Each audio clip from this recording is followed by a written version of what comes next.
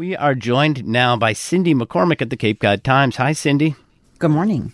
Cindy, more towns are placing restrictions on sales of vaping and flavored tobacco products. Tell us what's happening here.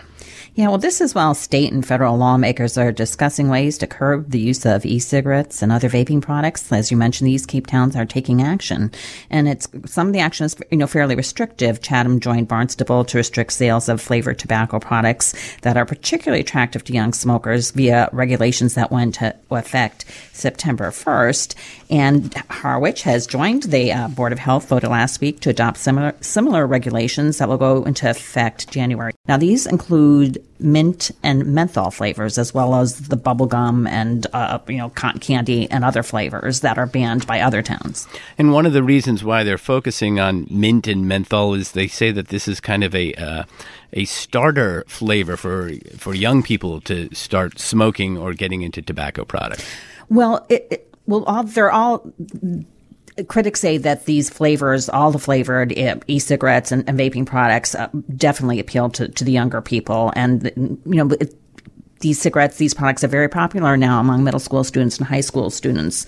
The menthol thing is interesting because that's long been associated with cigarettes. And people sort of associate it with cigarettes that sometimes without thinking of it as a flavor. But Robert Collette, he's with the Cape's Tobacco Control Division, said that menthol is really popular among young smokers. And one reason, he said, it's an anesthetic, so it's not as harsh. They can breathe it deeper into their lungs. Now, flavored cigarettes other than menthol, the cigarettes themselves, were banned by the FDA in 2009. These communities, what kind of conversation is happening with the businesses in these communities as towns are moving to try to limit the sales? Well, some communities do not ban the mint and menthol flavors. That's to avoid the pushback from local business owners. So on the Cape, communities that ban like the flavors, the e-cigarette flavors like bubblegum, etc., but not menthol, are Brewster, Mashpee, Orleans, Provincetown, Wellfleet, and Yarmouth. And Barnstable, the discussion has gotten a little bit adversarial. Cumberland Farms has filed a lawsuit against Barnstable, and that is still pending in Suffolk Superior Court. And the company argues that the restrictions arbitrarily force it to stop selling the products while allowing competing businesses to continue selling them, because products are allowed to be sold to people 21 and older, and also that they're restricted to adult-only businesses in these particular towns, such as smoke shops. And they're saying, you're creating unfair competition between us and the smoke shop for the over 21 crowd. The Cape's Senator Julian Cyr weighing in here and kind of giving credit to the local towns for leading this effort. Yes, he said this is a really terrific example of municipalities taking the initiative to make sure they're doing everything they can to protect public health. And talking about youth, the new tobacco restrictions in Chatham were actually prompted by Monomoy Middle School students. And they made several presentations that really impressed the Board of Health. Cindy, I want to ask you about a story that you reported this week. It's looking at how calls to the region's suicide hotline are going unanswered. Yes, well, this was the experience of a West Barnstable woman who called the paper, Jerry Moore, and she she felt lonely, she felt isolated, so she called the two numbers that are actually, if you approach, we had a photo in the paper of the Sagamore Bridge with a sign, if you're desperate, call the Samaritans. So she called those numbers. A sign that most people are familiar with. It's been there forever, and it seems like when you cross the bridge, it's one of those iconic things you see. It is so iconic. I couldn't remember whether it was there or not because it's become sort of wallpaper. So we sent our photographer out, and yes, it is still there. But what happened is that, the phones would ring 3 times and then disconnect. And to her, that was very upsetting. She was, she felt that that's a sign that no one cared, that you're actually building up your courage to reach out and ask for help, and then actually literally being disconnected. And we here in the paper tried calling the line several times. We were also disconnected. And then another issue was that, and these numbers are listed on the Cape and Islands Suicide Prevention Coalition page. And there's a different Samaritans number that's on the Massachusetts website, the state website, to for suicide prevention, and that's an 877 number for the Samaritans. You're supposed to be able to call that from anywhere in the state and be connected. But what would happen is when you were calling from the Cape is you were being told that number was no longer in service. And so I did talk with someone in the Boston Samaritans office, and they said they would they were put in a ticket to fix that, and they thought it must be a routing problem. As of Wednesday night, it had not been fixed, but they said that they considered it an urgent matter and are going to look at the routing issue. And the Samaritans on the Cape, what do they say about how this is staffed and what's going on here? Well, they say they need more volunteers. They get, 1,400 to 1,600 calls a month. That's 200 more calls than at this time last year. And Director Stephanie Kelly said they're definitely looking for more volunteers. She said that callers would prefer to hear a ring rather than to get a voice message saying, the volunteer is on another line. She said she's been told that the ringing gives people hope, but when I talked to a West Barnstable woman, that's not how she felt at all. And she did end up after she tried calling over more than a week's time, and then she did end up calling at 9:00 on Sunday night the Barnstable police, who sent 2 officers to her home to talk to her, and she said they were terrific. To give a sense of the service this provides you, I just want to underscore what you said briefly there, which is that they get 1,400 to 1,600 calls a month at the Samaritans hotline, right. and that the suicide rate for the Cape is actually higher than other parts of the state. Yeah, it's 1.5 times higher than the state average. So there's definitely a need out there, and there are a lot of people out there who just feel isolated. They're not living near family. They, if they're older, their friends may have passed away already, and they need they need someone to reach out to.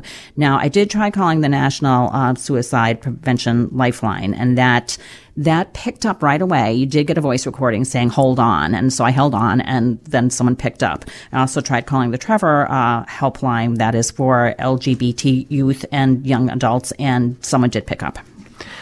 I was interested even to learn that the Cape hotline is not 24 hours anymore. I didn't know that. No, Stephanie Kelly from Samaritans on Cape Cod and the islands said that about 3 to 4 years ago, they had to restrict their hours to between 8 a.m. and 10:30 p.m. And because just the lack of overnight volunteers, the lack of being able to staff the overnight volunteers. I did speak to a suicide prevention and crisis hotline expert at Columbia University, a psychologist, and she maintains that if you can't get enough volunteers to staff a hotline, don't have it, because you don't want to run into the situation where there is nobody at the end of a line that you're reaching out for help. Let's talk about the Mashpee Wampanoag tribe. A recall election for tribal leaders was scheduled for last weekend, but it was canceled before it could happen. Yes, and this has infuriated the council member behind the recall effort. That's Aaron Toby, and he plans to file a complaint and request an injunctive relief with the tribal court so that they can actually hold this recall election. What do we know about why it was canceled and what this is all about?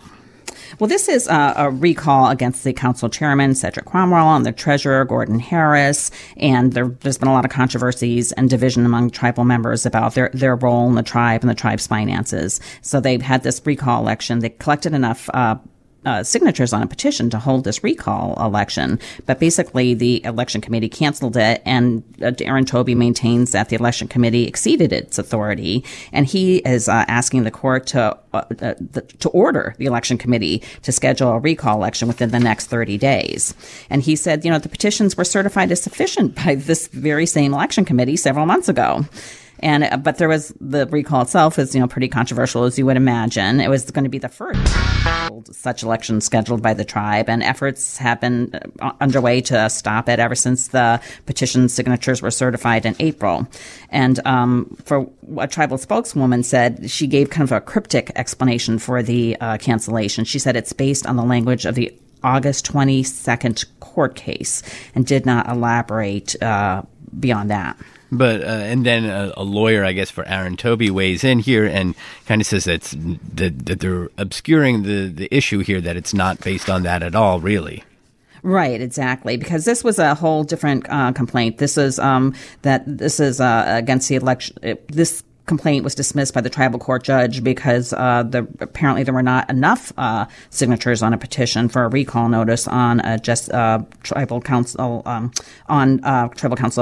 vice chairwoman Jessie Little Doe Baird, and the petition fell short of the 100 signatures needed for her recall vote, and a tribal judge dismissed the petitions as insufficient as presented and dismissed Toby's complaint, but that was in a totally separate thing. That was like these petitions are already certified. I mean, it was already certified that there were enough signatures for Cromwell and Harris. And kind of the background here is that the tribe is working on trying to develop a casino in Taunton, and this is a $500 million investment for an outside company. Then people have concerns about where this money has gone. It's a huge debt for the tribe, and there's a lot of questions here, I think, that has promoted this recall move.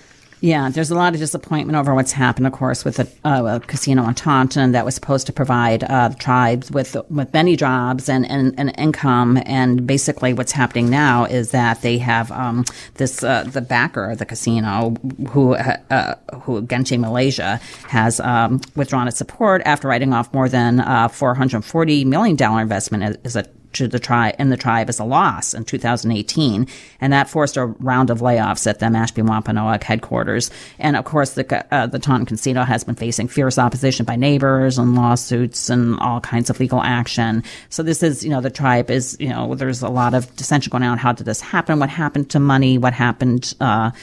Basically, because what they were hoping would be a boon for the tribe has turned out not to be so. This is the News Roundup on The Point. We're discussing the top local news stories of the week. I'm Steve Junker. With us from the Cape Cod Times is Cindy McCormick. Cindy, you have a story on the front of the Cape Cod Times today about a young woman from Katomet whose medical difficulties are being made more challenging by what advocates say is an insurance system that's really not recognizing her needs. The young woman's name is Nicole Goodman. Tell us about this. Yeah, Nicole has been suffering for 8 years with mitochondrial disease and dystonia. And this, she's had a fairly independent life. I mean, this is a rare disease, and it's very difficult to live with. Her one of her legs is just kind of frozen into place at an angle, and she has virtually no use of her left arm. She's developing tremors on her right leg. But what really happened, what set things back for her quite a bit, was when she developed tongue spasms, and this is part of the disease. She developed it this summer. This is a life-threatening condition that can actually block her airway. She was hospitalized for most of the summer, and now that she's home, she really needs round-the-clock nursing care. But her mother, Heather Alden, said that they've been told, and Nicole herself, she's very articulate and advocates for herself. And her mother, Heather Alden, said that Medicare, which is her insurer because she's disabled, is refusing to pay for a private nurse at the home, even for part of the day, and that the alternative is to go to a nursing home. This is such a difficult story, and you can understand the frustration here, the family. What are some of the avenues that they're pursuing to try to make this come together for them? Well, one of the things the mother herself has written to different officials and legislators, and they reached out to Congressman Keating's office, who in the office said that they are looking into this, and they were quite concerned. And also the Nicole Goodman's social worker, Deb Berglund, was very upset, and she said that she's been a social worker for years, but she's so outraged by this that she took the step of contacting writing media outlets, with the family's permission, of course, media outlets and state and federal officials regarding the situation. She said it's a broken situation, and Nicole Goodman's condition just isn't fitting into these little boxes. For instance, she's not on a ventilator yet, thank goodness, but they just don't recognize. It's like the insurer just doesn't recognize the level of care that's needed. Now, the family, there is some hope. Alden and Goodman had a 45-minute teleconference Wednesday with representatives of the State Executive Office of Health and Human Services, and they were told at that time that their case would be a priority. Cindy McCormick from the Cape Cod Times. Cindy, thank you for joining us this morning. You're welcome.